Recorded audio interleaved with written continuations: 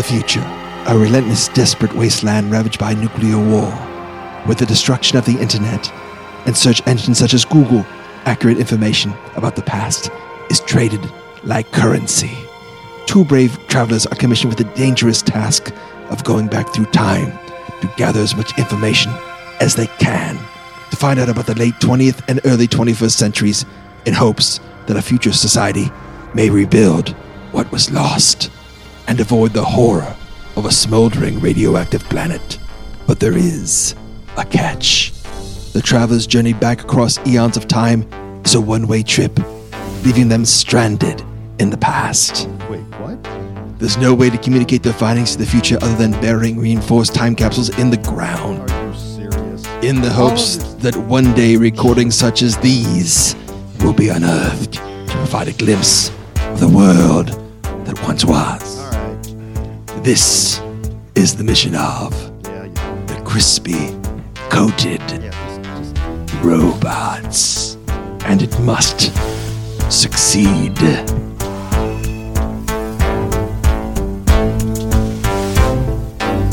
it's Jim. Hey, it's George. Really? And it's Joseph, the sidekick. What adventure are we going to get into, guys? I don't know. You tell me. Well, you know, What there's episode is it? There's a secret cave. I found a map. It's Crispy Coated Robots in the case of it's like an old Hardy Boys book. Yeah, case of episode drawn on the cover. 114. No, I wanted to go second because Joseph always like does this thing, and I'm like trying to react to.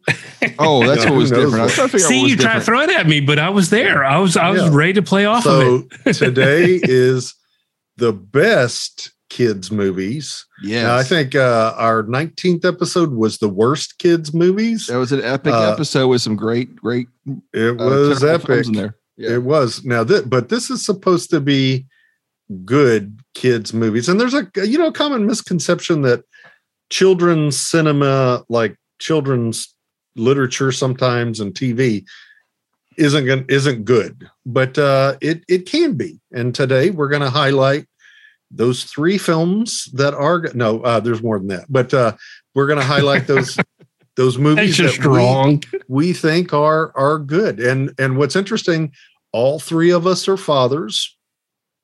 Jim has about 9 kids. Yeah. Joseph has 1 child. I have 2 child, one of each variety, 1 male, 1 female.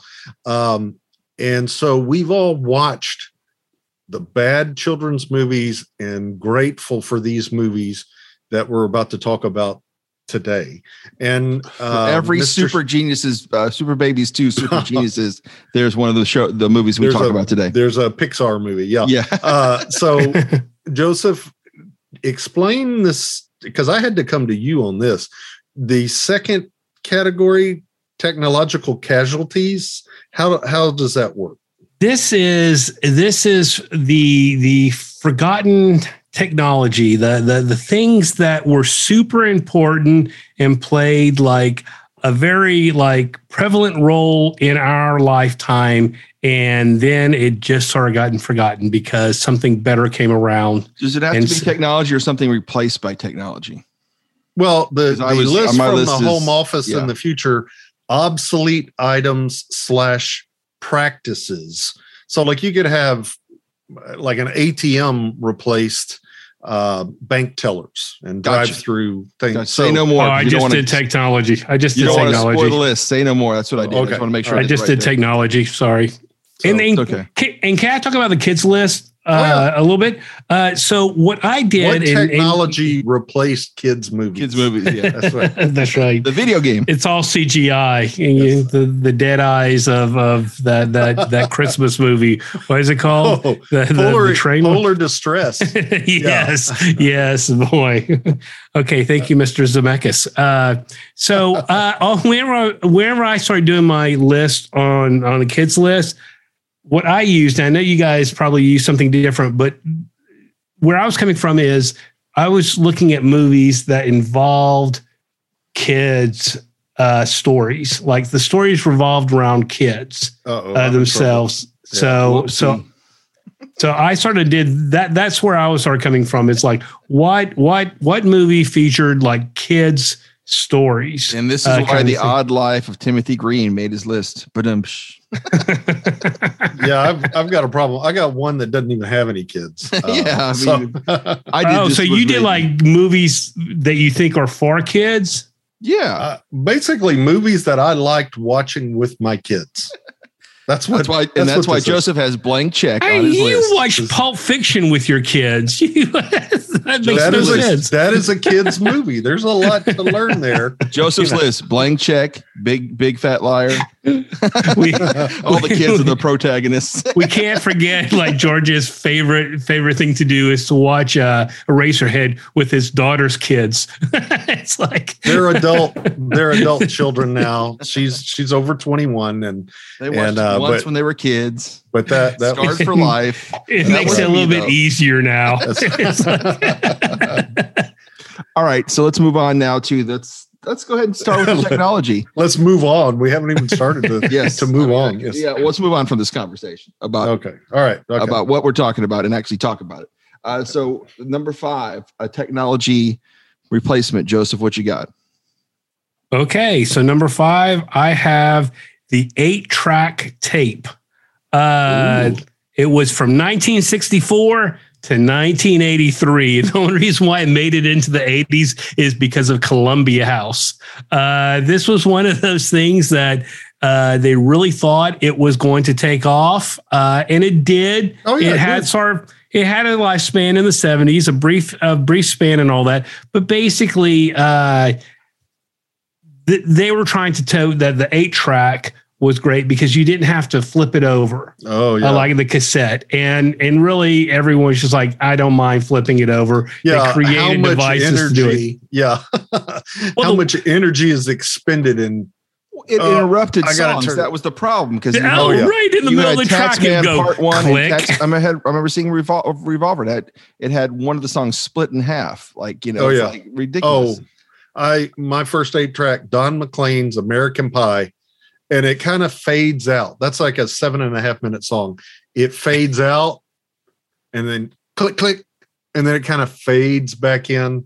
Yeah. But half of them didn't even fade, didn't even do that work. They just put the original album on there. When it went out and it came back in. An abrupt pause.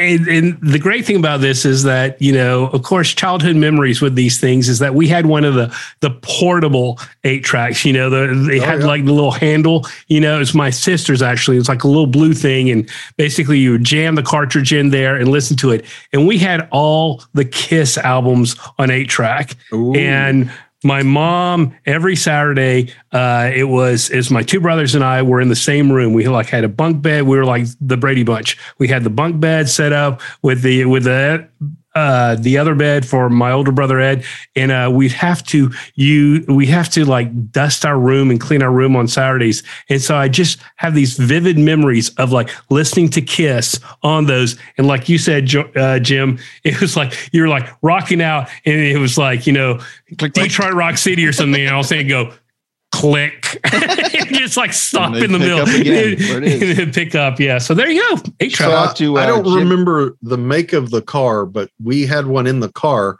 and then we didn't, we bought other modern cars and we didn't have one. But then there was a product that came around one Christmas. It was a little robot, but he was basically an 8-track tape player, and his name was 2XL. And what they had done is they had made this trivia game, and you would push 1, 2, 3, or 4, and that would switch over. Oh, you are correct, or whatever. But we just took it out and put our Boston, 8-track tape in there and listened to it in the house again. So I think everyone had the Boston on 8-track, the first Boston album. Now, Jim, I remember the commercial though. Jimmy J.J. Walker was the 8-track is dynamite. He had the first portable 8-track. It was almost like red thing, almost like a bomb device. It looked like a detonator because the thing take them on planes. You hold it and it had like a thing. So yeah. Now, I remember these things, like I said, they lasted till about 83. But Jim, you being in radio, you actually dealt with these things for a little bit longer because they were still used in radio for like 10 years. In my research, that's what it said. Yeah, it was a cart, basically an 8-track cart. You would put your drops or something like that, or commercials would be on that before everything went automated. So if you're playing a commercial stop set, a commercial would be on one separate cart, and you'd put them on all the cart machines and line them up, and each one of them have a cue tone to send to the next one, so you could still go to the bathroom during the commercials. But if no one put a cue tone on it, you get dead air. So that's how that kind of works. Why is it that, I've known you for decades now and all that, and it seems like the whole business of radio is bathroom breaks. It seems like, there's bathroom songs. Yeah, definitely. Because dead air is the big enemy. And I still have my Beavis and Butthead. What are they doing in the bathroom? That's, I still have my Beavis and Butthead interview on a cart where it's labeled Beavis and Butthead interview. I just kept it to have a cart from those days. So nice. Let's move on. George, let's move on. Yes. What is yours? So mine, this is a very personal one as well. It's the teletype machine. Okay. So members on my dad's side of the family were all hearing impaired. Okay. So my deaf grandmother had this machine I had never seen before. And the thing was the size of a refrigerator. Okay. It was really big, and it was like this typewriter thing. And it was amazing that she could call her deaf friends or her non-deaf friends if they had the same machine, and they could type, and it would come across on her typewriter, this big bulky thing in the middle of the room. Well, not in the middle of the room, but in the room there, and it would type, and chat, chat, and you could actually have a conversation with what we do now is texting, and it was so amazing. And it would notify you that there was somebody trying to call, because there would be a light bulb, and it would light up and alert you that you needed to put the phone on this special receiver, and the information was communicated. It was so amazing. She was the only person that I knew had it.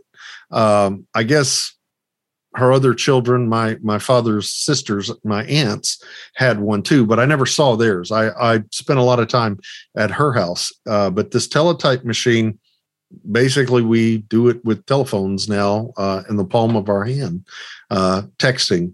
But what was cool though is you could go back and you could read, because it actually was typed onto paper, okay, rolls and rolls of paper. You could go back and read a conversation from 2 weeks ago, if you spooled it back far enough. But teletype machines. Nice. All right. So my number 5 is the Yellow Pages. It used to be a big job, or even just like / phone book. It used to be a huge thing back in the day, actually. And we see this in the movie The Jerk when he finally gets his first address. I bet more people see that than the Yellow Pages. I'm in the phone book. Oh, I was doing the other one. Happened to me now. But the phone book. Johnson, Nave R sounds like a typical beep. The fun thing about it was, you'd go to, like, if you stayed in a hotel in different cities, and then always have the Yellow Pages in there, and order pizza from them. They would always have, the section with all the ads, and it was almost just like Google. Let's just put it that way. Google kind of took it out. The fun part about the Yellow Pages too was I knew a couple people that advertised in the White Pages and Yellow Pages, and apparently it goes by alphabetical order. So I knew a bunch of limo companies, and this one guy called his company a luxury limo. I said, "Why do you have so many A's?" He had like 6. He had like 7 A's. He's the first entry. Yeah. A luxury. He said, "Genius." Well, I just want to be first in the phone book. And no, he's got to live with that, because basically, how many A's do I put in now for Google to make sure I can get this limo guy? I'm telling you, we have in San Antonio. I'm going to get a little bit of free advertisement for them. AAA Auger Plumbing. Yep. And it's because of that. It's because of that. And that it was, and that's why bail bond companies always, if you have like, there's a better bail bond or a AAA bail bond. AAA. Yeah. Jim knows them well. When you look for a company, you're just trying to get the first person to call to get out of jail. So that's why all the bail bond companies would do that too. But Yellow Pages were a big thing, delivered to the house, big thick thing. And I remember our listing it back, and when I was growing up, we had a kid's phone, so it'd be main phone, kids phone. So kids phone, we're actually in the phone book. Just look under for kids phone. Really, you were like living the life. We had one number, that was it. Yeah, but we had the kids phone line. It was exciting. But yeah, mine is the Yellow Pages /phone nice. Taken out by Google. Yeah. Nice. Google. Now on to the movie, kids movie. Joseph, what is your number 5? 1979, Escape to Witch Mountain. Ooh, I love this movie. Basically, it's because I had probably my first movie screen crush on Kim Richards. Yeah, she was before there was Michelle Pfeiffer, there was Tia. You still like her in Tough Turf though with James Spader. Oh, that's true. That's true. But this is a great movie about 2 orphan youngsters. They don't have their memory, but they have these special kinetic powers. And we find out later on, spoiler. I think this is my first spoiler to say spoiler. That they're aliens, and so it's really good. It has Eddie Albert, Green Acres. Yes. They make that RV fly with their minds. That's right. But Donald Pleasance. Yes, I want you. I want you so bad. I knew it was going to come up. We're talking Halloween, The Great Escape, You Only Live Twice. He's Blofeld. Sergeant Pepper's Lonely Hearts Club Band. And that. But anyway. You're leaving out the best part. What's that? There's that cat that can talk. There is a cat that can talk. That's right. That's right. I just loved this movie because I felt like this was the first movie that I experienced that was about kids and kids, taking care of themselves kind of thing. They didn't need adults. Like the Rock version or the sequel with Christopher Lee? No, that sucked. Okay. No, that sucked. Yeah. Stay away from that. And even, the sequel to this one. They don't have a cat in that one, I don't Betty Davis was just like all over the place. I am looking for a witch mountain. She didn't even know she was in a movie. That's what's weird. I'm trying to return from a witch mountain. Where is this mountain? It was like... All right, so that's Joseph's number 5. George, nice. What is your number 5? So this doesn't have a kid in it other than like the grandkids visit for like 2 minutes. It's Babe from 1995. This is the classic quintessential you can be anything you want to be ethos to show your kids. And Babe is a little piglet who wants to be a sheepdog. And it is such a charming story. And the sheepdogs don't like the sheep. There's this kind of class struggle, between the two, but Babe loves everybody and unites them. It was nominated for Best Picture, Academy Award Best Picture, but I love it. Babe. That'll do, Pig. That'll do, George. That'll do. And you say that there's not a kid in the movie, but basically, I mean, Babe is the pig. Babe is the kid. There is not a human. He's voiced by a little kid, so I mean. Well, yes. Oh, okay. I didn't know that was the criteria there. So no. Yes. All right, my number 5. Jingle bells, jingle bells. Yeah, it's probably going to be the most recent entry, maybe, I don't know, from 2007. It is Enchanted, which is a movie that kind of turns the fairy tale upside down with the young Princess Giselle being shoved down. It starts off in animated, and she's shoved down in this hole cursed by the witch, and she actually comes in New York City, and we have this kind of whole culture clash, fish out of water thing. But the funny thing, the performance by Amy Adams is so good. So good. And the songs are so good, too. Just the way she sings about everything. And the story's also, turns the fairy tale on its ear. But I really enjoy this one. I watch this one every time it pretty much comes on. It's girls love this one. Yeah. Great cast. And I like the villains, too, with the Timothy Spall, who is the villain also in Sweeney Todd. Another kids movie. Yeah. About pies. But yeah. And then Susan Sarandon is good as the main villain in this one too. But it plays off of all of those old Disney cliches, like the tropes. All the tropes. So good. Yeah, the talking animal, the squirrel, and everything, and just how gross it is that people haven't actually an actual squirrel talk to you when you actually come above. They come to the deep surface of the earth, and the squirrel is like jumping on pizza. And of course, in a animated movie, that's cute. So I love the way he turned it upside down. So my number 5 from 2007 is Enchanted.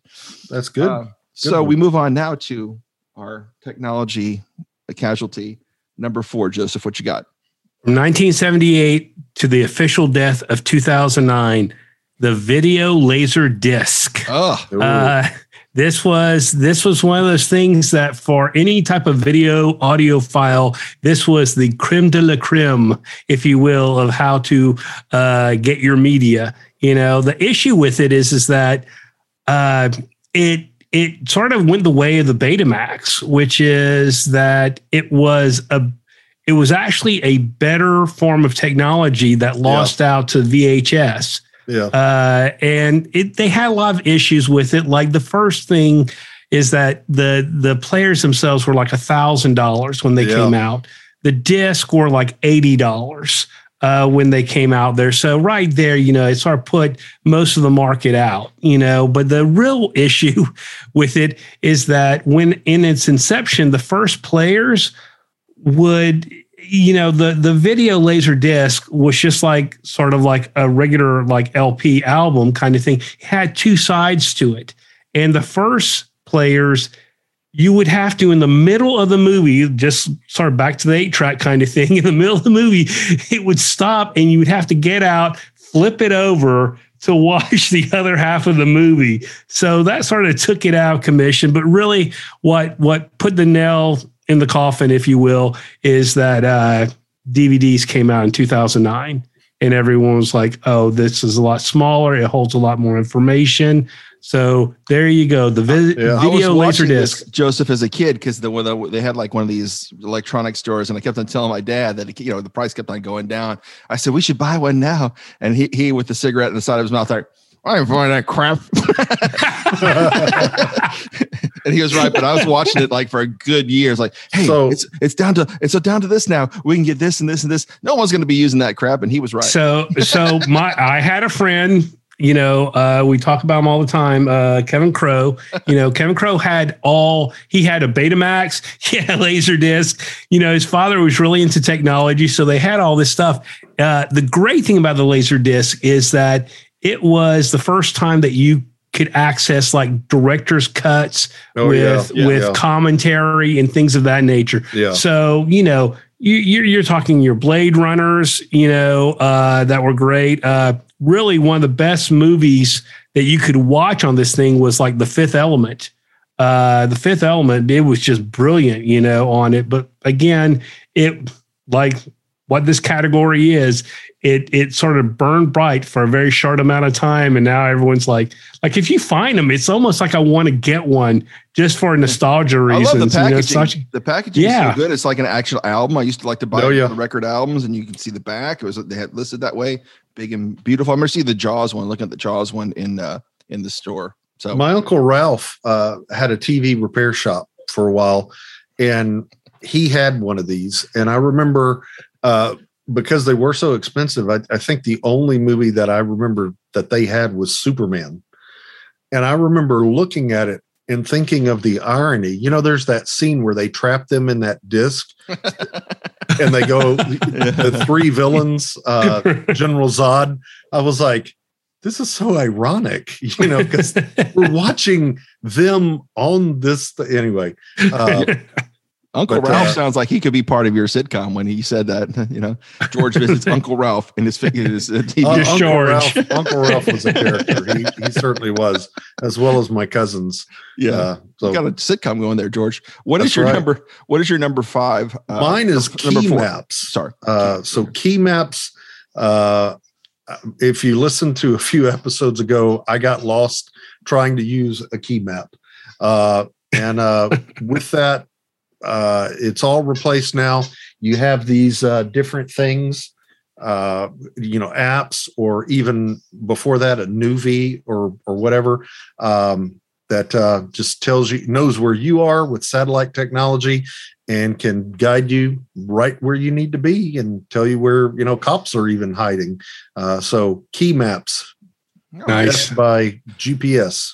But I will say this. Okay. I will say this about Key Maps is that I think that there is a learning thing, a missed opportunity, because we took our family vacations and we would travel across the country, and my dad would make me as like 9-year-old, 10-year-old, like take a highlighter, and I would have to use the key map and mark the route that we were taking between the states.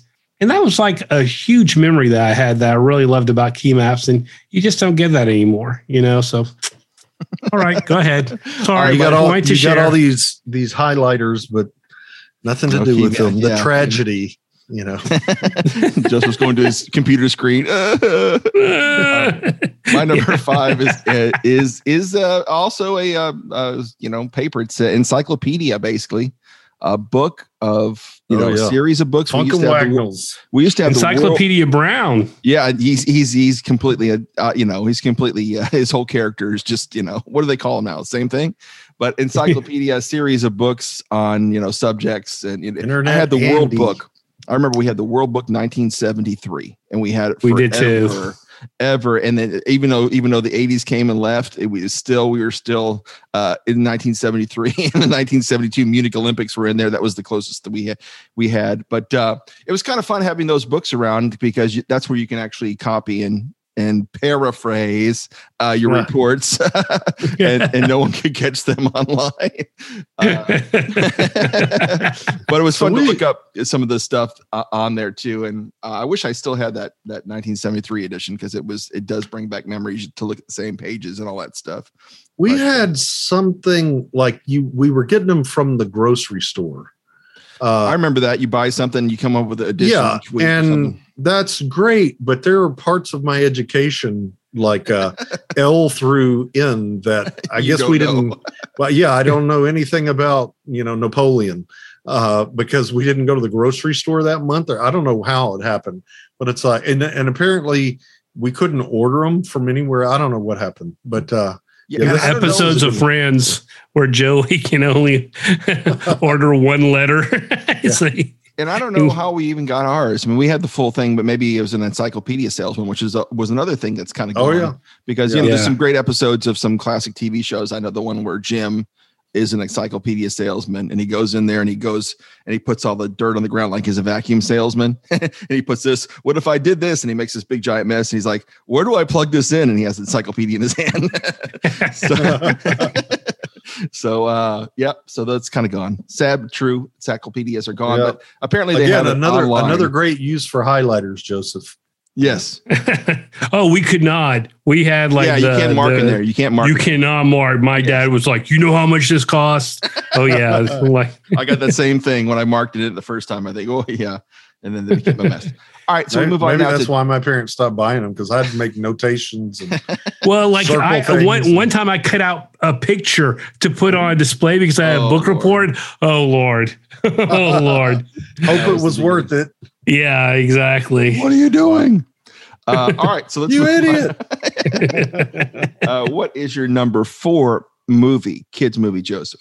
Jim, you're going to vote for this one right now, so we might as well just put in the canister. 1976, The Bad News Bears, the original one. I don't know. I mean, I love the movie, but I don't know. Is this a kids movie though? I mean, as far as it's about kids, it's about language though. I mean, as far as Joseph, when did you watch it? When did you watch it, Jim? I was a kid, but my parents shouldn't let me watch it. We watched it as PG.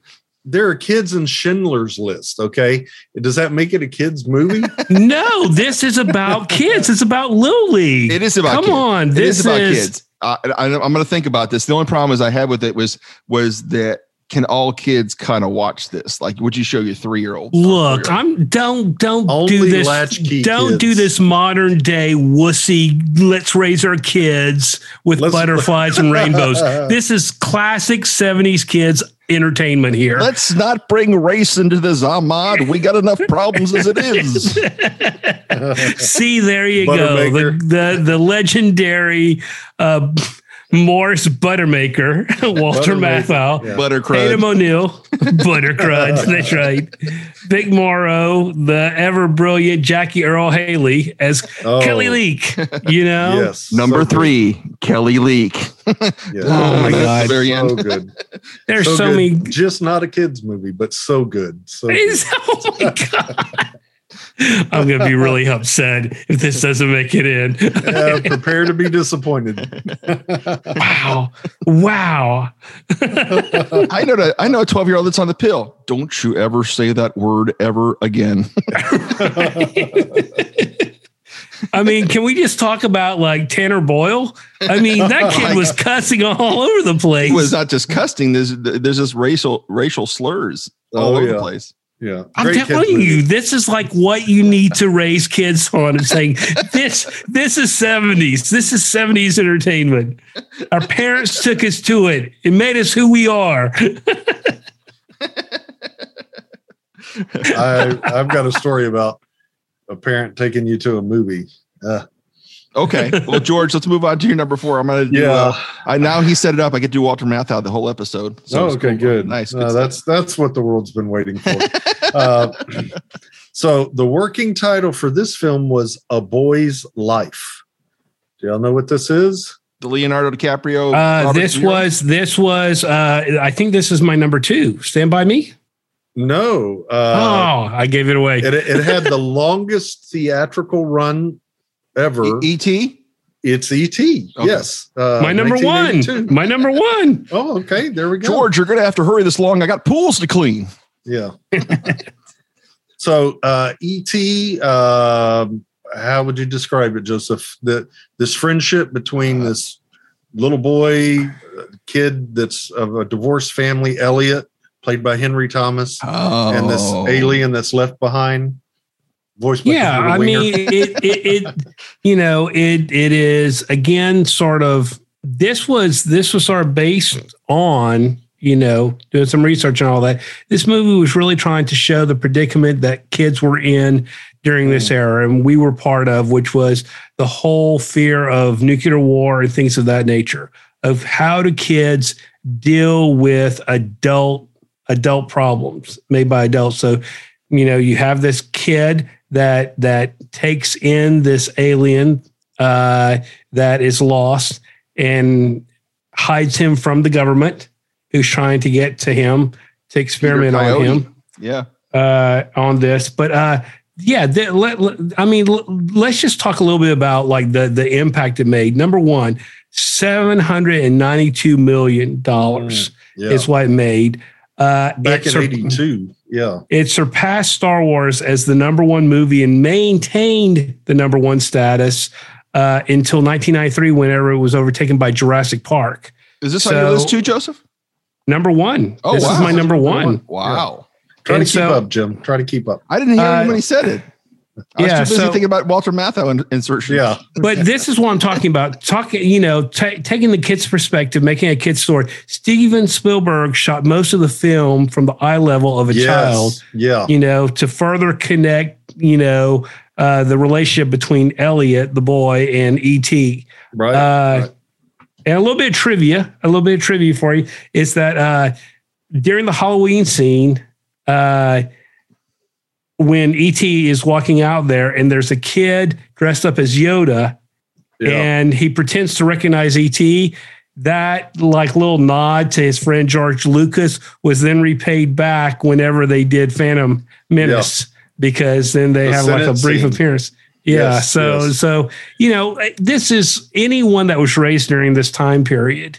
I wonder how he voted on the Senate scene. There was, what was he? But I think this was in the theater for like 2 years. 2 years straight. It was in the theaters. Yeah, it did not leave. It was on. It was at the Humble 6 forever, and then they. I remember like movies. They had to change it to Humble 5 because they never left. Pretty much though. I remember movies. Humble 5 and E.T. I remember seeing in the Winter, Jimmy the Kid, starring Gary Coleman, was on the marquee with it, and then it went all the way to summer. And it was just on like Raiders of the Lost Ark when they played that at Humble 2.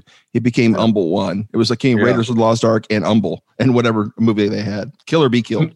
I mean, you have the adorable, Drew Barrymore, in it. She's so tiny and all that. You have C. Thomas Howell, before Soul Man. Jeez. And The Outsiders. That's right. So anyways, this is, to me, this is the quintessential kids movie. Yeah. And Spielberg said he got the idea he had done Close Encounters of the Third Kind in 1977. And when the aliens show up, Richard Dreyfuss, all of that.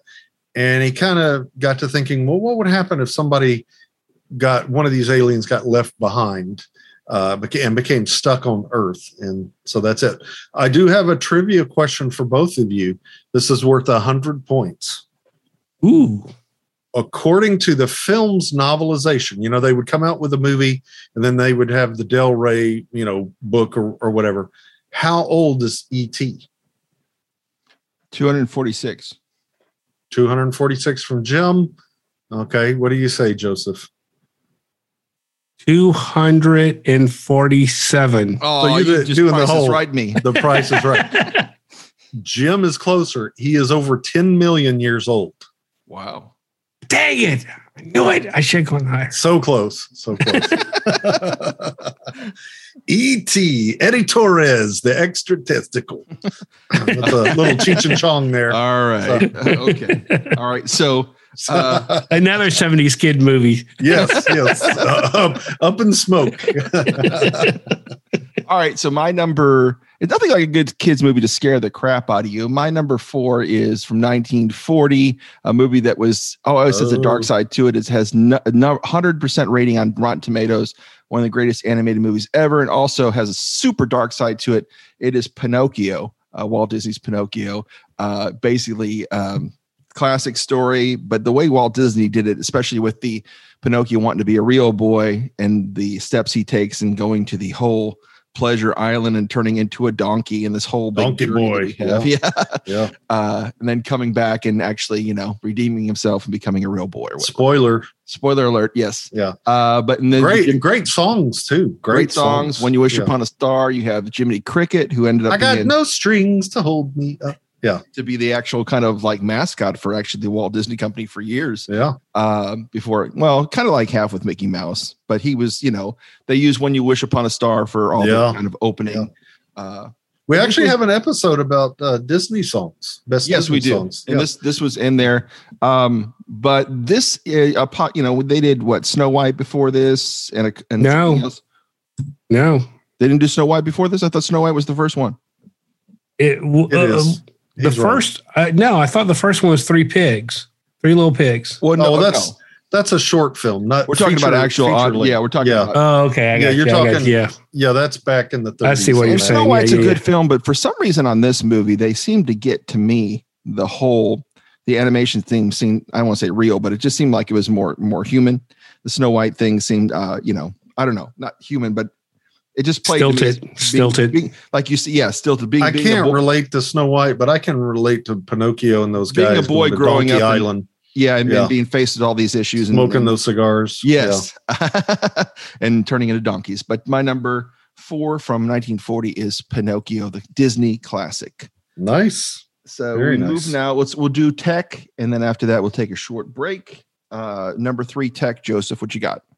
Okay, so the rest of my list. I'm hoping it has something to do with the highlighter. Oh, please. The rest of my list actually all succumb to the same single device, the smartphone. So my number 3 is the PDA, the Personal Data Assistant.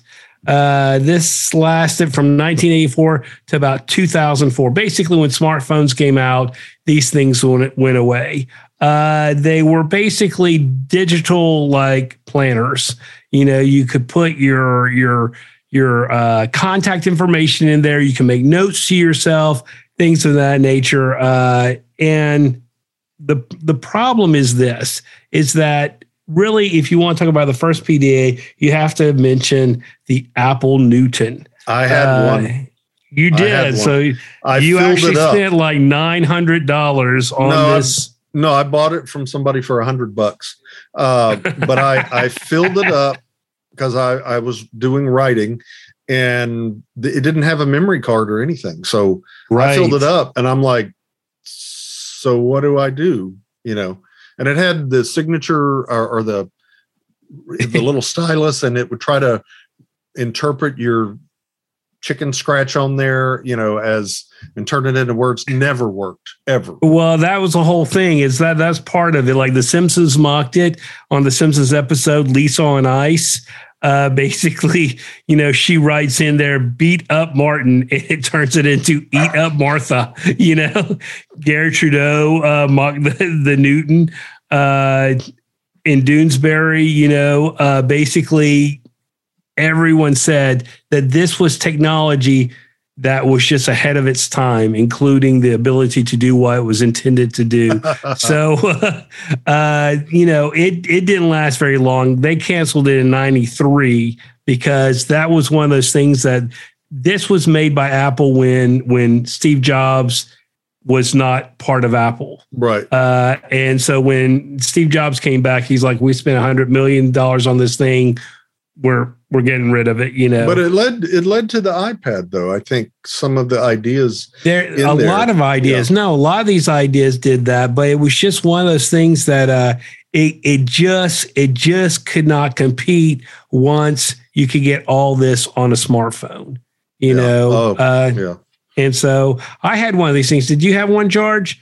I had Newton. Okay, but did you have something other than a Newton? I mean, no, that cured me. I was even reluctant to get an iPad afterwards because it's like, no, not when I can have.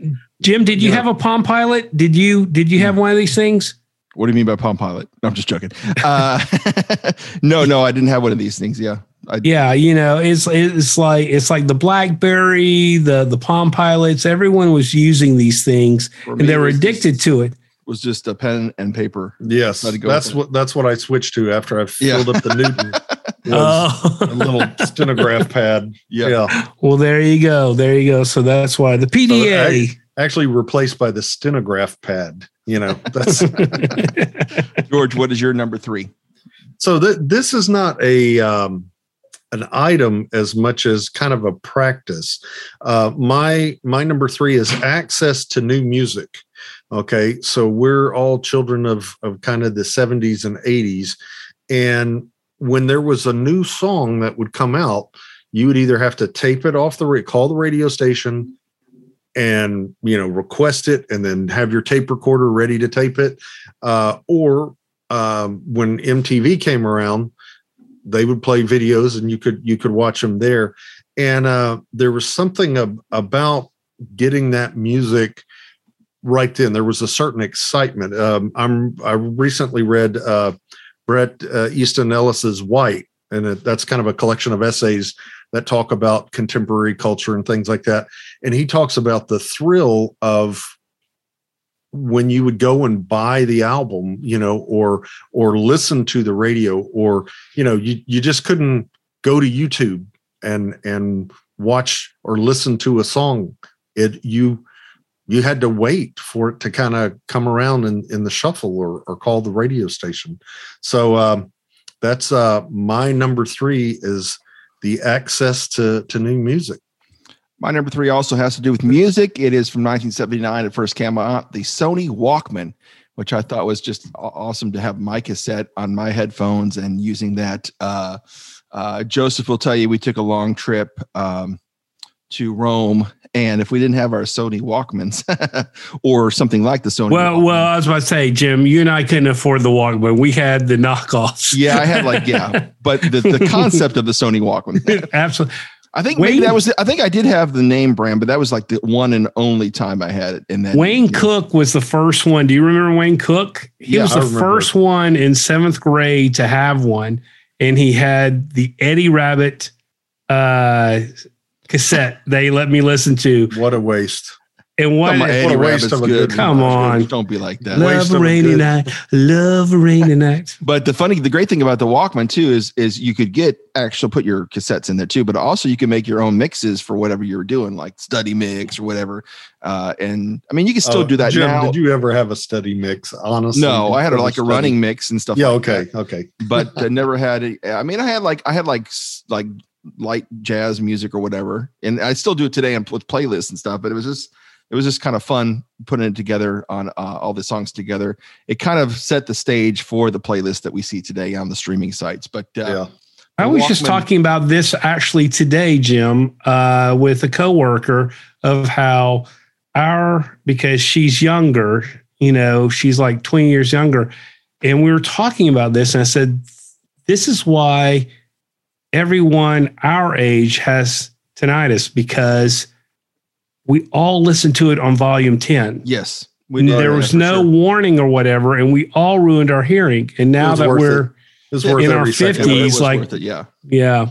But the thing about it is, I'm saying the Walkman only because I know they came out with the Discman, which was a disaster. Because if they would say no shock or no movement, skip, yeah. And then of course they came out with the mini Discman and the digital Walkman, which kind of that was going closer to computers. But the Sony Walkman, DAT tape, is my number 3 in technology. Nice. What we got a good list going here. No matches, but a very strong list. Good stuff. Okay, so I believe now it's time for intromission, which we're doing with the A this time. All right, today we have horse sounds. No, Mr. Ed. Okay. Oh, so I was gonna do Wilbur. This is not a talking horse. This is a Wilbur. All right, play the horse sounds. I got pools to clean, George.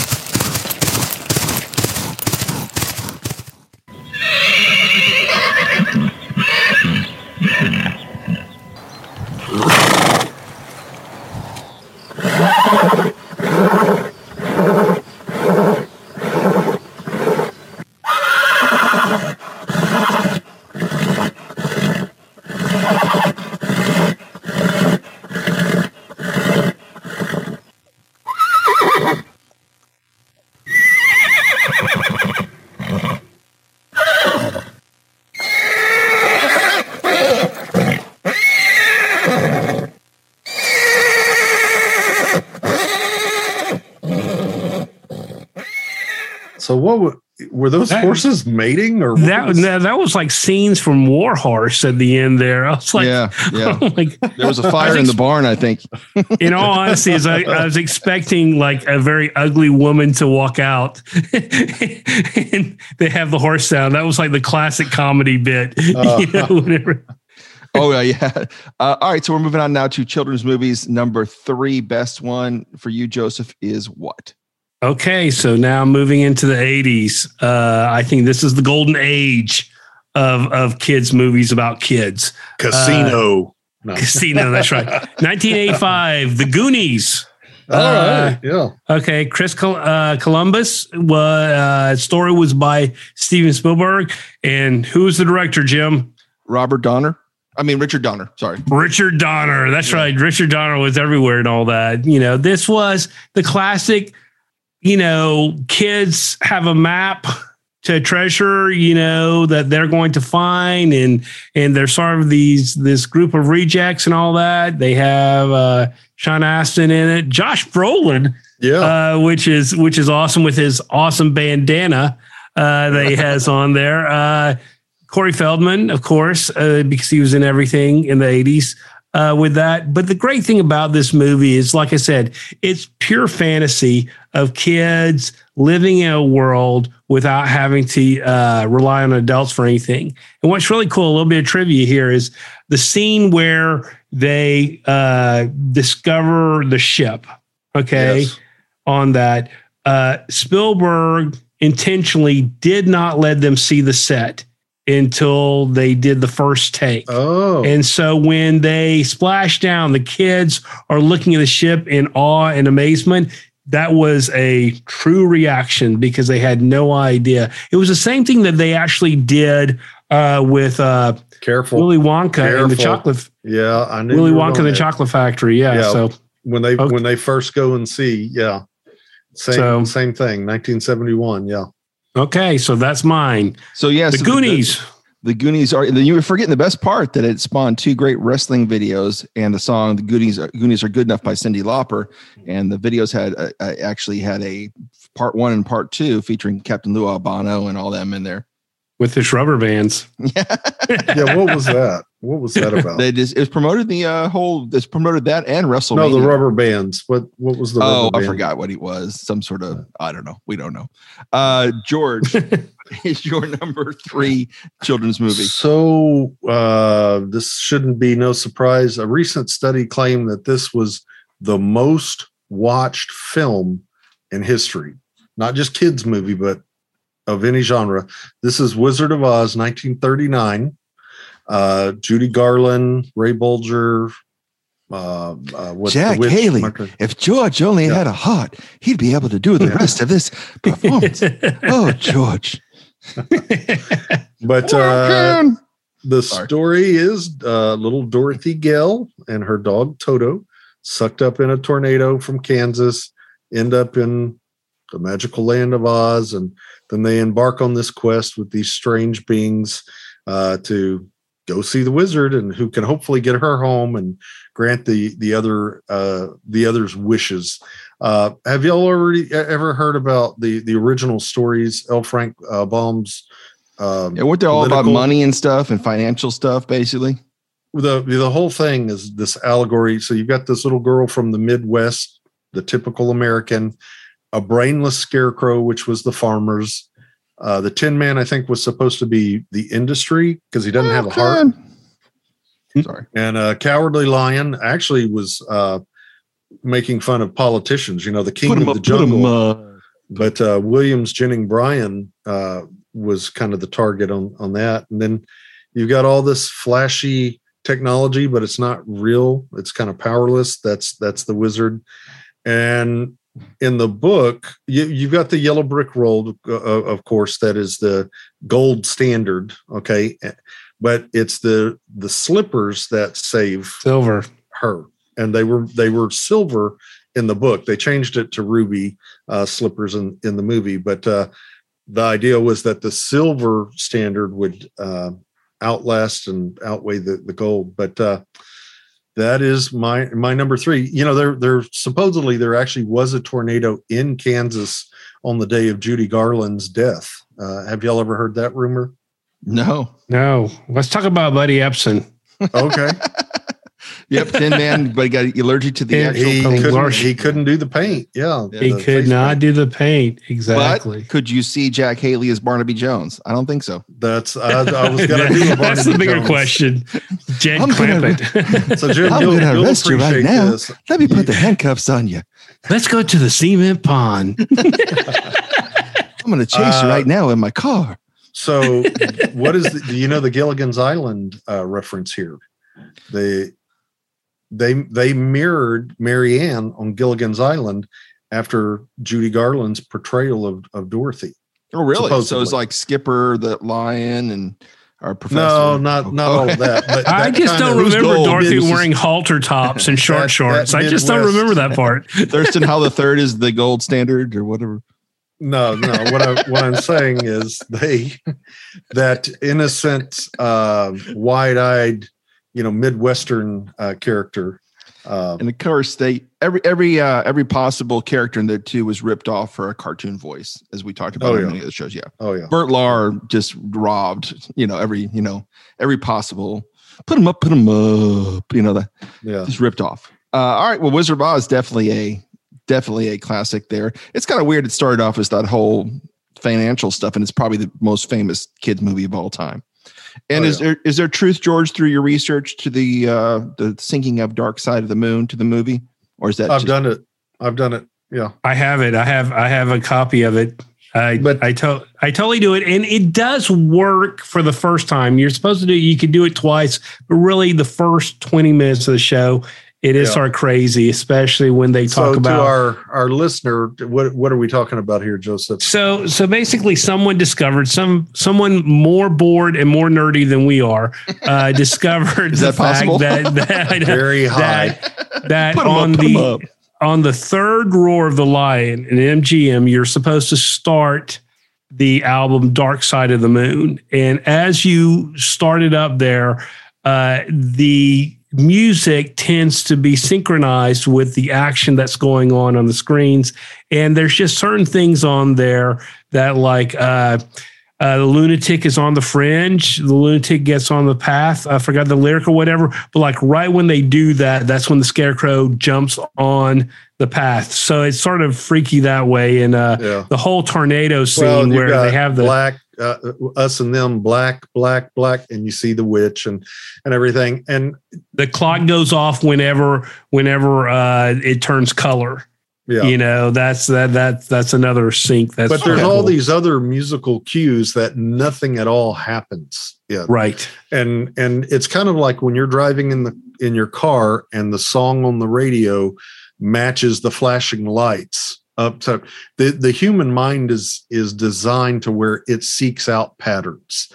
And so don't do drugs. Don't do drugs. Yeah. Don't do drugs. But now the thing is, Pink Floyd could not have done this because at the time that they recorded Dark Side of the Moon in 73 or 74, you didn't have VHS, you know, so they would have actually had to have the film running to be able to do it. So, that's worth that's worth mentioning about Wizard of Oz. A lot of people think it's an all-time classic and all that, but you have to understand this was a box office failure. This completely did not make money until 40 years after its release. And it was only because it became syndicated that they would play it around Halloween every year that it made its money. So it was cheap. And it was kind of like A Wonderful Life. It was so cheap for TV stations to play it. And so the popularity really was... Though, but you got to... there was actually one of the networks snatched it up and ran it only at Thanksgiving or the holidays, like you said. But once it became popular... Once it became popular, but it was funny because the original kids that the movie was made for really didn't react to it the way later generations, like our generations, did, because you're talking about 1939. You know, we were watching this thing in the 70s and thinking this is the best thing in the world because it was syndicated and you became accustomed to it. Like I remember re-releases really help movies like this too. And if you watch, we have the Wizard of Oz box set and they have all the trailers, including all the re-releases in the 70s, and they released it like every year or so. Go see that. But I'll tell you what's interesting is if you listen to Pink Floyd's Animals and watch It's a Wonderful Life. Yes. That I do believe that they did sync that up on purpose. All right. Because when you hear... We'll move on here. My number two, the best thing about a sequel is everything's already in place and you can just have fun. In my number two movies from 2004, which is Shrek 2, which I talked about, and Enchanted really turning the fairy tale upon its head. Shrek 2 does it with a story basically about looks and being, good on the inside, and ogres turning into real people, and a great performance by Antonio Banderas as Puss in Boots, a character I always hated for some reason because I never got into the story. I always thought it looked weird because they did some live action Puss in Boots back in the day, and it just looked strange. But I fell in love with the Puss in Boots character for the first time because of Anthony Banderas, and of course I had a big poster of the sad eyes of Puss in Boots in Shrek 2. But basically, you have the story of them going to meet Fiona's parents, and we find out after the non-acceptance of Shrek, we find out that basically the father, played by John Cleese, is actually a frog. So we kind of have that turnabout in there. Spoiler. Yeah, but a lot of great stuff happened in this movie. But a lot of great performances too. Julie Andrews. Of course, we have Mike Myers and Eddie Murphy. But Shrek 2, I think, is probably, I think I even mentioned this in our sequel episode, is probably one of the best sequels, I think, of all time. I thought you were going to go Paddington Bear on this. Seriously, because that's one of my runner-ups. But yeah. I'm so ashamed. I'm so ashamed. Good stuff. So that's my number two. And we move on now to the number. Are we at our number one? Two. We're still number two. Okay. Number two for our technology. What you got, Joseph? Well, I've got a number two movie. Whenever y'all are ready for that. Whoa. Well, we do too. So we're no. Okay. I see what you're saying. So George did not do a number two because you had the same thing as Joseph. George, did you do your number two? You didn't do it? You just gave us a dissertation on the Wizard of Oz. That was my number three. Yeah, no. We're fine, George, because I still have to do my number 2 as well. I got a number 2 and a number 1 too, George. That was your number 3, right? That was my number 3. Yeah. Oh, okay. I thought you said George is trying to end the show quick. George just wants to move on, so Lord, I've got one now. Let me do mine. Oh boy, exactly. I don't want to break the rules. I know how you guys do things. All right, so let's move on to what is your number 1, Joseph? My number 2 obsolete item is what, Joseph? Okay. Joseph, yeah. I sort of cheated on this because this thing's still around from 1980 to present, but no one, I don't know anyone that uses it. The cordless phone. Like no one uses this anymore. This was like huge because again, if you were a kid that was before 1980 and all that, you were tethered to the corded phone. And the big thing is if you had the cord that could stretch like 30 feet, but it would always get tangled up, right?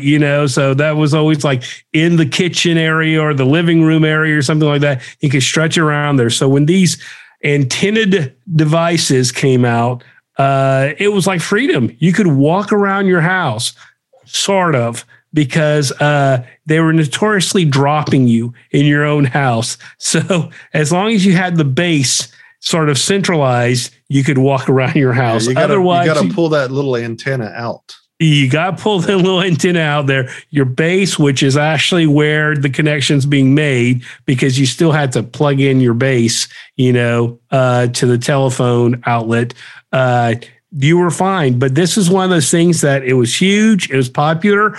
If you are a fan of Friends, I had the same phone as Rachel. And so that was a big thing. It was a Sony cordless phone and all that. But basically, everyone dropped these things as they dropped their hardline telephone.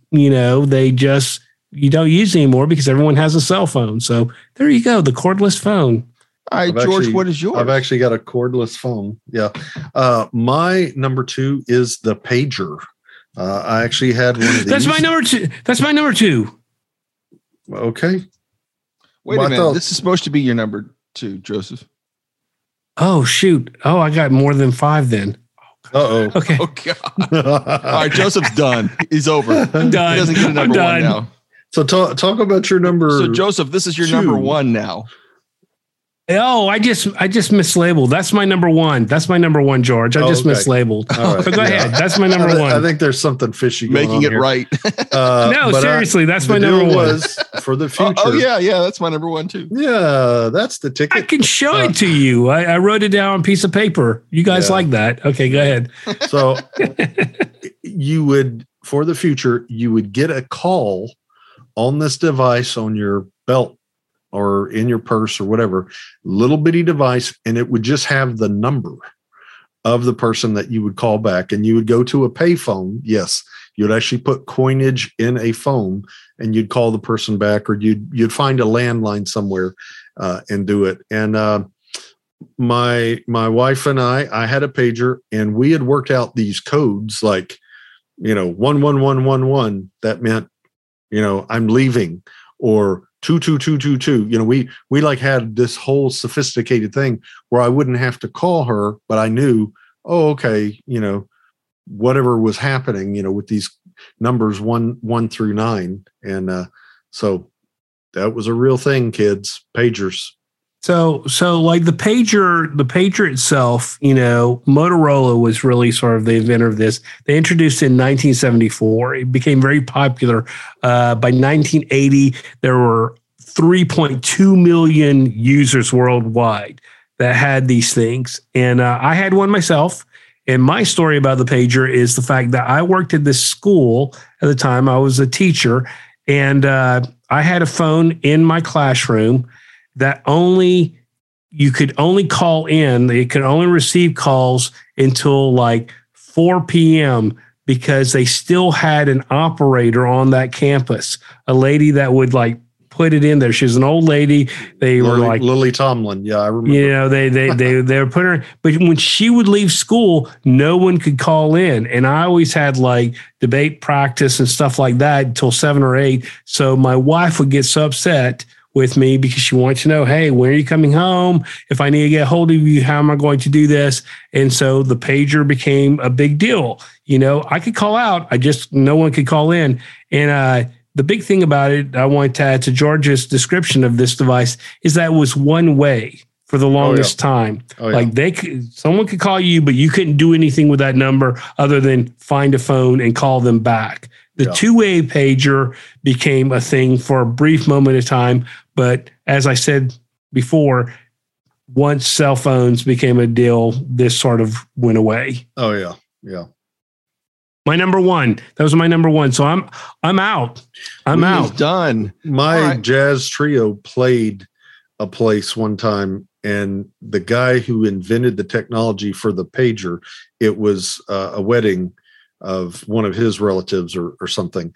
And, but this was many, many years later, not a pager in sight, but he had made his millions and millions off of this little design that nobody even remembers now.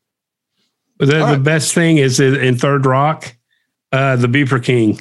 She dates a guy that is selling pagers when they're just so obsolete. So sorry. Go ahead, Jim. All right. So my number 2 is the floppy disk or the floppy diskette, which was the storage for a computer. I remember the last. Wait, which one are you talking about, Jim? Be specific. I'm talking about the classic smaller one. The 3x5, the 3x5 one. The 4.5 one was the true. That was truly floppy. Flimsy 8-inch one. Yeah, because those were all crazy. I'm talking about the and when I bought my last PC before I went back to Apple, I wanted to make sure I have this in there and had to actually add it. This was in 2007. Had to add it as an extra feature, which was sad because everything I had stored was on floppy. Our first script. Yes. Is on those discs. Yes, our first script that we wrote. Yep. So everything we have is Jim. You know that InSonic keyboard that I have. Yeah.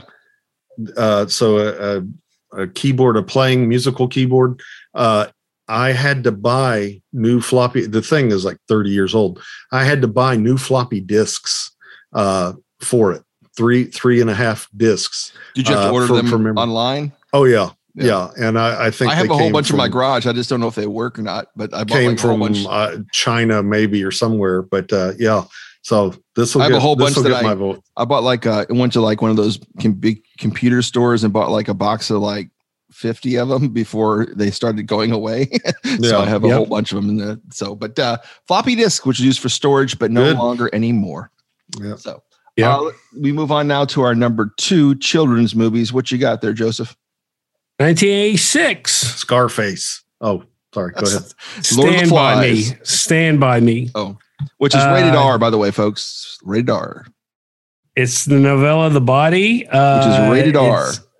Kids, it's about 12-year-old boys without guardian. About 12-year-old boys. It's a great movie to watch with your kids. They can learn about what a dead body looks like. You learn. They can't go see it in the theater without Parent or Guardian. That's right. Stand By Me is a wonderful kids movie about kids. Rated That's R. what it's about. Damn it. Did you know it was rated R before you had this argument? No, because I said that when they said kids movies, I was like, not for kids, but about kids. That's what I thought it was about. Oh, jeez. Well, garbage. Well, yeah. So, but it is rated R, and Goonies is rated X. Well, at least one version. I think that we have a brilliant performance by River Phoenix, Corey Feldman, Jerry O'Connell. Yeah, this Kiefer is a great Sutherland adult movie. Yeah, this is Will Wheaton. This is an awesome kids movie about kids. I'm stopping right there. I'm not going to say another damn word. Terrible tragedy. He forgot to check the rating of the film. Yeah. Yep. It happens to us all. Well, it doesn't happen to us all, but you know what happens. A lot of language in the film. A lot of language, which is rated R, and violence. There's a dead body, so just... George, what is your number 2 kids movie? Well, in true Joseph fashion, Last Tango in Paris. with Marlon Brando. Learn about butter in this movie. It's the butter. It's the butter. That's right. Brought to you by this is the highest grossing movie of 1995, Pixar's first feature-length film, Toy Story. And the plot for the future, toys come alive when humans are not around. And in this tale, the leader of the toys, this cowboy doll, he belongs to this little boy named Andy, and he becomes very threatened when this much cooler toy, the spaceman toy, comes around. Now, Jim, you and Joseph, y'all are middle kids, okay? You have older siblings, right? Right. Okay? Yes.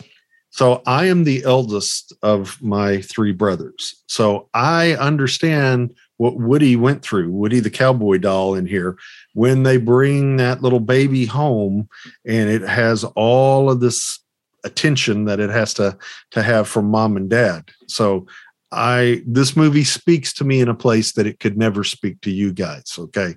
But Disney pushed hard for the film to be a musical, like all their features at the time. But John Lasseter, the director, he was against it. And I think he really made the right choice. It became the first animated film in Oscar history to be nominated for a Best Screenplay award.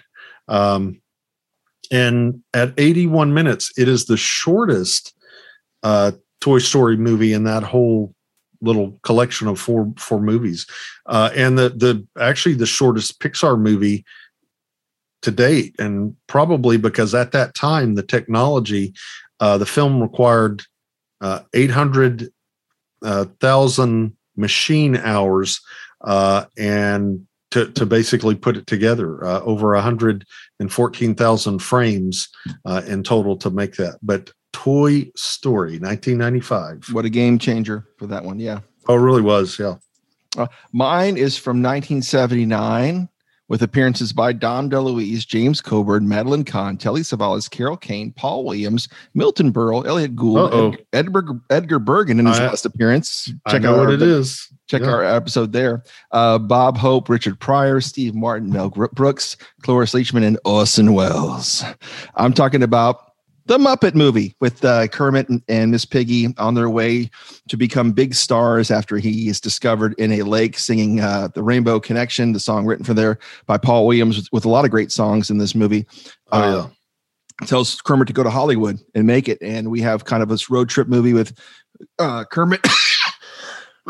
Sorry, I got a little choked up. Kermit and Fozzie and the whole crew. It's you know how the tagline for Superman was, "You will believe a man can fly." This one is, "You will believe a frog can ride a bike." I thought that was kind of the greatest effect of this movie, that when Kermit rides that bike. But you get to see Kermit's legs. Yes, after decades of him standing behind a wall. But the whole funny thing is, and it's kind of a gruesome kind of subplot. But you have Kermit going there to Hollywood to make it, but he's chased by Doc Hopper of a Frog's Legs restaurant who wants to get Kermit to be his spokesperson, because it's a singing frog. And we have this whole kind of chase going on too, but just great scenes. Like I said, they use the Muppets to their full potential. The Muppet band is in it too.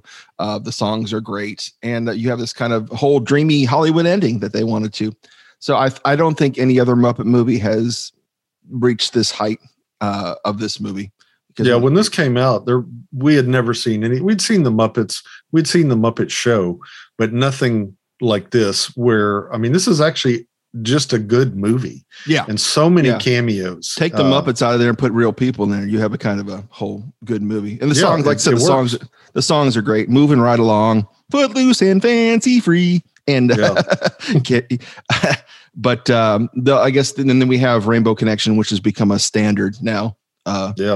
From Paul Williams. So there it is, my number 2 from 1979, the original and the best Muppet movie.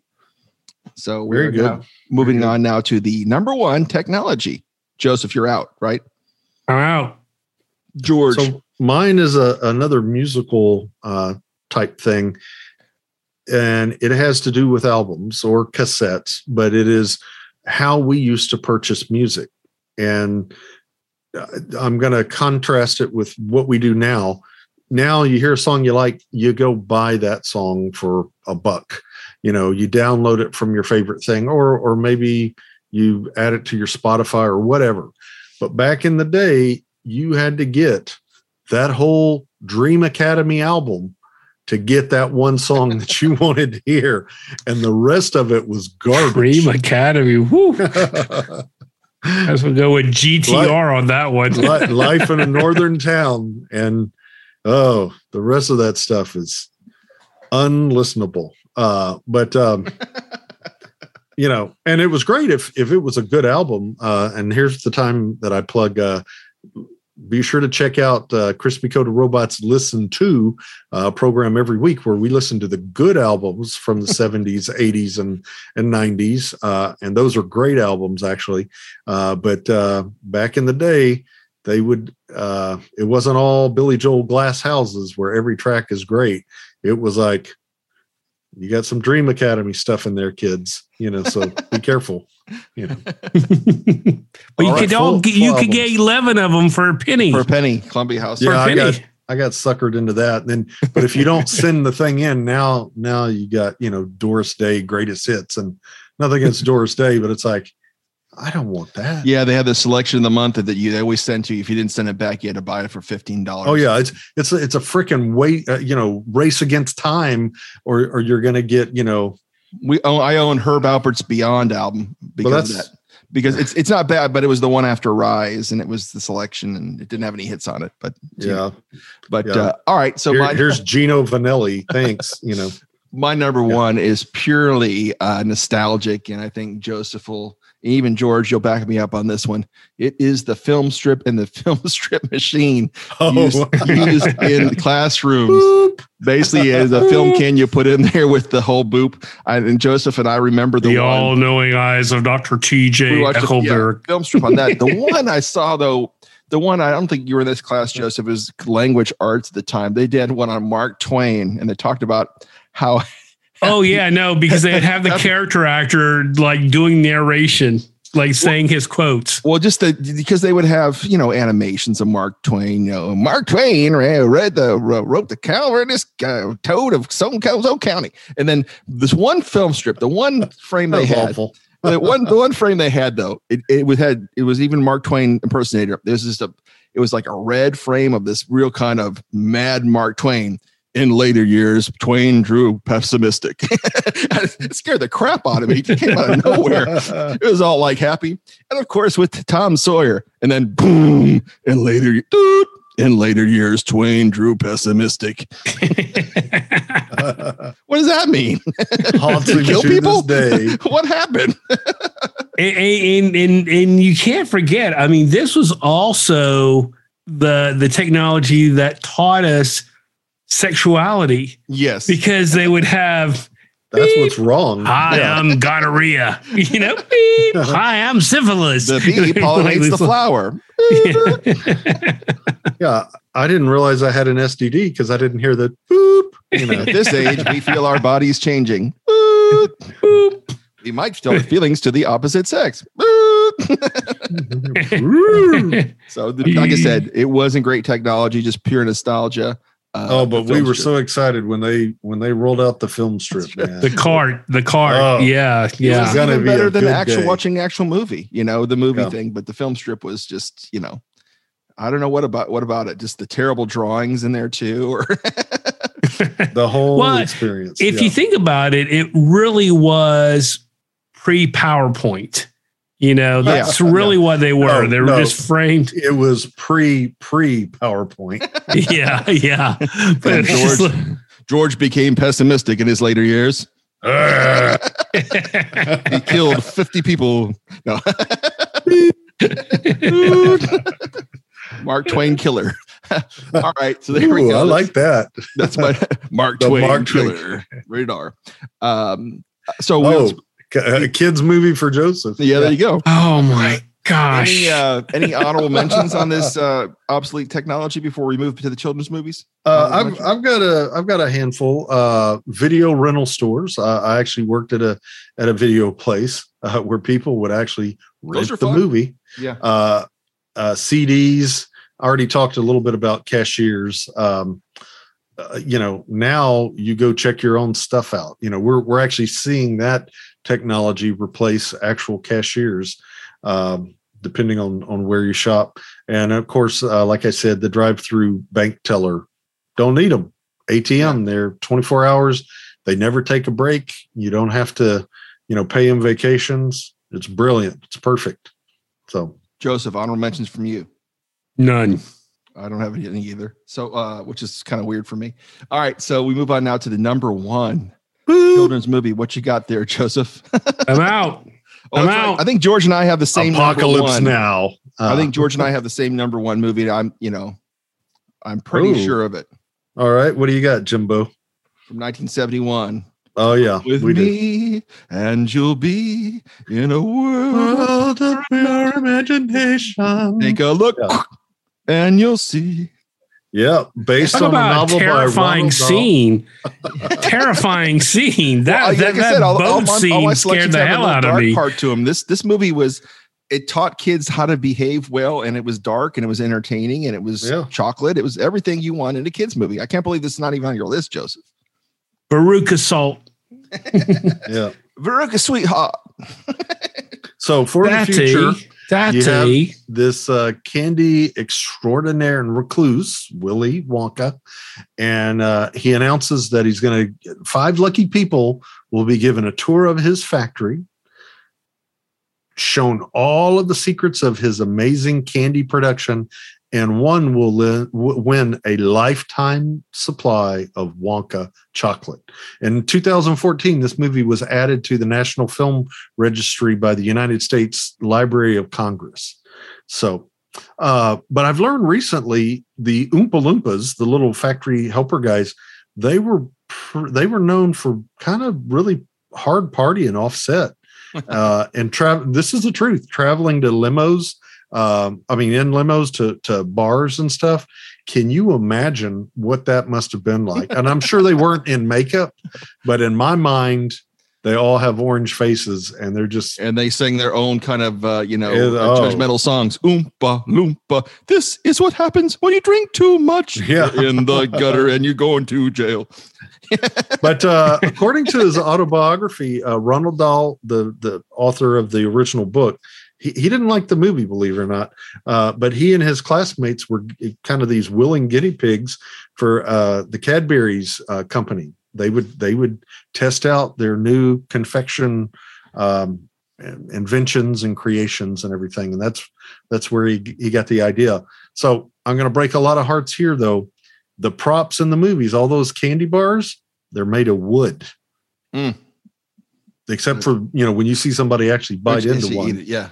Yeah. Made of wood. So there's so many great lines. It also gave us the song, The Candy Man, which became a hit for Sammy Davis Jr. Who can make the sunrise? In fact, I heard the song before I actually saw the movie. So when the guy sings it in the movie, he does it. Yeah, who's this white guy? Yeah. This is not right. There's no swing to it. It doesn't have the swing. That's right. So many great lines too. Gene Wilder, they've tried. We know with Johnny Depp. It was just a different movie. It's still a good movie, but you can't capture the spirit that Gene Wilder had of this crazy man. Yeah, and the new one with Timothée Chalamet just doesn't measure up. You have a madman with a heart who's so unpredictable, even with his speech. So much time and so little to do. That whole strike that, reverse it thing, and and just the great. Supporting cast with especially Roy Kinnear is Mr. Salt. And it's kind of weird when I see his son now act, who's in the Our Flag Meets Death and was also in Black Mirror. He looks exactly like Veruca Salt's dad. So what business you in, Salt? Nuts. Then you have the famous boat ride, which was always kind of strange, traumatic. Going, I've said it before. I hate. I really dislike whenever a movie tries to do like drug induced things. Like, oh, we're high and all that. To me, that is the best drug-induced scene ever. Like it goes on there, it's like an acid trip. They have like spiders in the back or whatever. It's just so good. crazy. It was a discipline thing too for parents to say, hey, you don't want to end up like Veruca Salt. You want to end up like Violet. Don't want to watch too much TV like Mike TV. So it kind of played into that whole thing. You don't want to do drugs and go through the boat tunnel. I want a golden goose. We'll do George's game, which is called What If. Do you know who they were trying to cast as Willy Wonka, George? No, I know they were trying to get the actor that played Thurston Howell III for Mr. Salt. Yeah, they were trying to get. They're trying to get for Mr. Beauregard, Jim Backus. Oh, okay, yeah, Jim Backus. Gene Stapleton was supposed to be Mrs. Mike TV, and Sammy Davis Jr. wanted to actually play the part, and so did Anthony Newley, who wrote Candyman, who wanted to play the part of the store owner who sings the song in the movie. But they had considered Fred Astaire. Yeah. Oh. Joel Grey coming off. It was Cabaret. Yeah. Yeah. Ron, which he goes on to do the Wizard of Oz Wicked. That's him. He is the Wizard of Oz in the Wicked Broadway. So that could have worked. Joel Grey would have been good. And then the other one was Ron Moody, who was in Oliver as the Fagin character. Yeah. And then I want more, sir. Peter Sellers apparently had begged Dahl for the role, but didn't happen. So I could see Sellers because I've seen him in other things like in The Party. Birdie Num Num.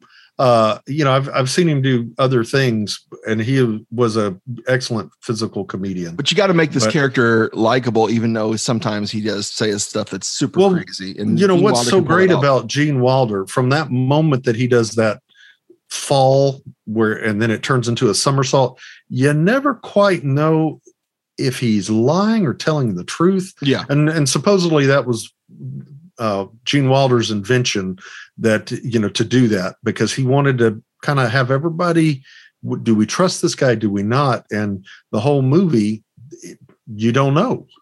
Good day, sir. Yeah, that scared the crap out of me as a kid, because I didn't know why that just came out of left field for me. Like, you stole Fisty lifting drinks. You bumped into my ceiling, which has to be cleaned and sterilized. You get nothing. So good. So good. All right. So that's it. It's actually in there now. The future, we'll find out about that. And E.T. The rest that we have is Babe, movie about a pig wanting to be a sheepdog. The Wizard of Oz, Toy Story, Escape from Witch Mountain, which I am really excited about. That could get a vote for me. Enchanted, Bad News Bears doesn't stand a chance.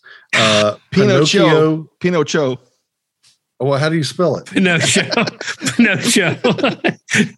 Help me out here, guys. Pinocchio. Well, George is figuring out Pinocchio. I'm not. You know what? You're going to make fun of it, and I'm not voting for it. I have a very short honorable mention list. I have Toy Story, and I have Bugsy Malone. Parker's movie, and Paul Williams' music from The Gangster Send Off, which I thought really had an influence on me as a kid. Also, I have The Incredibles, Finding Nemo, Paddington 2, not the first one, but 2. I watched a lot of Spy Kids. That's director Robert Rodriguez with my kids. Annie, Muppet movie is on my honorable mention. Beauty and the Beast from 1991 and Mary Poppins. And also to honor Joseph, Scarface from 1983. And Natural Born Killers to honor Joseph. Showgirls for Joseph. Joseph, any honorable mentions, Joseph? Is Pinocchio on your list as honorable mention? I'm not saying a damn thing here. Pinocchio? I'm going to make this freaking rated R. How do you spell Pinocchio? We'll keep on. We'll leave you hanging on that one. I'm not. You know what? I don't care. I'm not voting for it. It's not going to make it. Donkey Boys or not. I'm just going to suggest that we go for non-animated. Why am I the one writing on the marker board? Can we do non-animated? Can we do non-animated stuff? Can we meet halfway and just say non-animated? Because I feel like that's a whole category itself. That takes out Shrek and Pinocchio. Pinocchio. I would go with Wizard of Oz, since that's what we're going for, base things, because listen, kids, let's not bring animation into this, Joseph. We got. I want to do Escape from Witch Mountain. I had forgotten about that.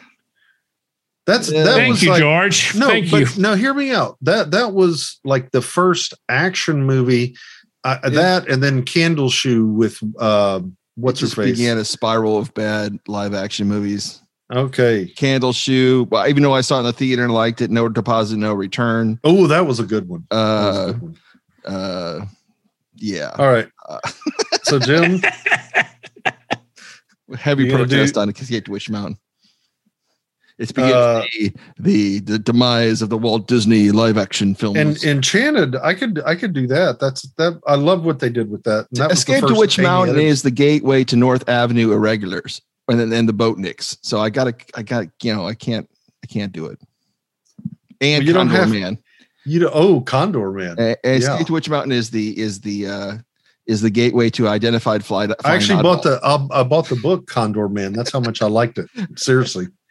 No, yeah, but I'm just saying the bad films followed it. But anyways, okay.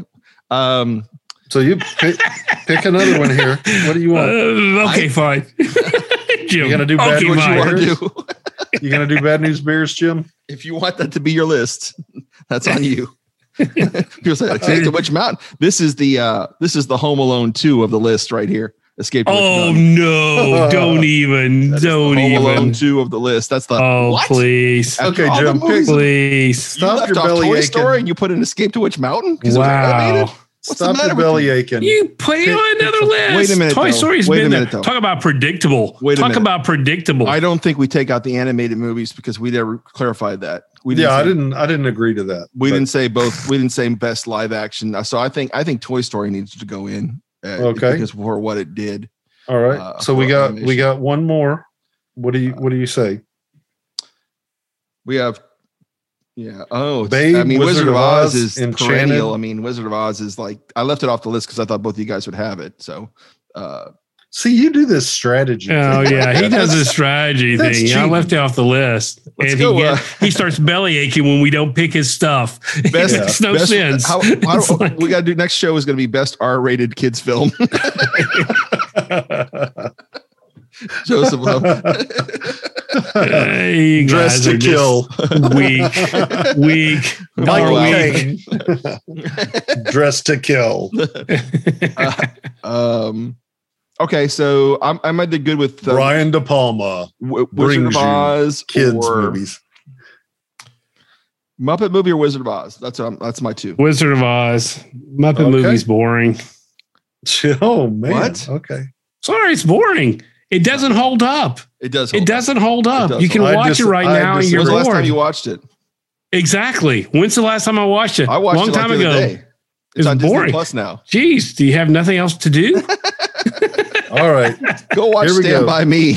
All right. Go watch a nice family film. I would totally watch Stand By Me. Is good. Stand By Me is good. It is a nice family film together around it's not a 4-year-olds. All right, here we go. Listen up. E.T., Wizard of Oz, Toy Story, Willy Wonka. Look at that. That's 4 of mine. Ha! And Escape to Witch Mountain. Yes. There it is. The toys. There's always got to be Home Alone 2 in the list. That is it right there. Okay. That's the source. Obsolete items, practices that have been replaced by technology. We've got my grandmother's teletype machine, key maps, the change in the way that we access new music. Pagers makes the list because Joseph and I had that.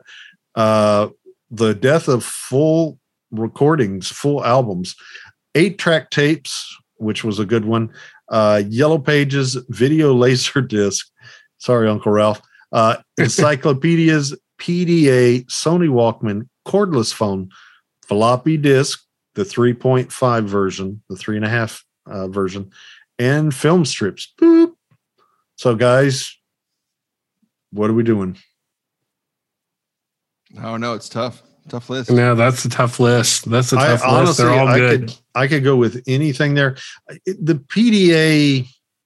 Yeah, I would take the PDA off. On a short period of time, I think. Yeah, I'll take the PDA off. I do like.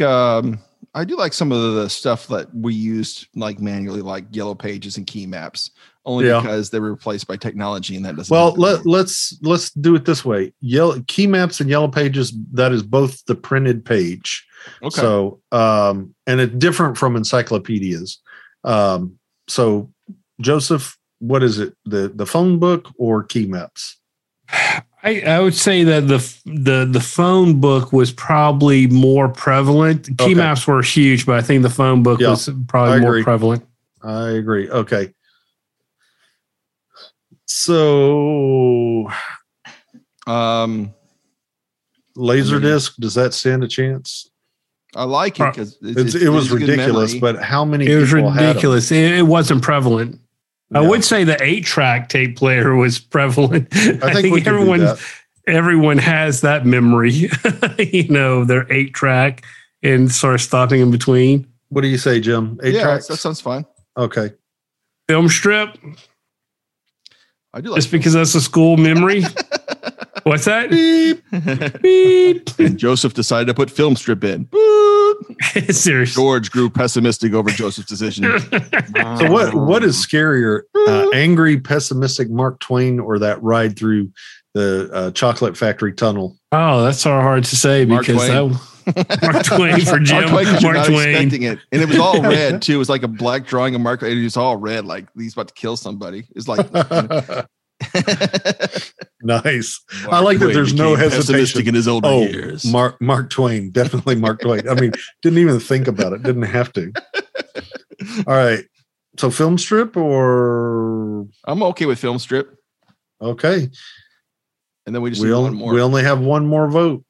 That's hard, man, because there's so many good things on there. Yeah. What we don't have on there is we could use it. I like the idea of.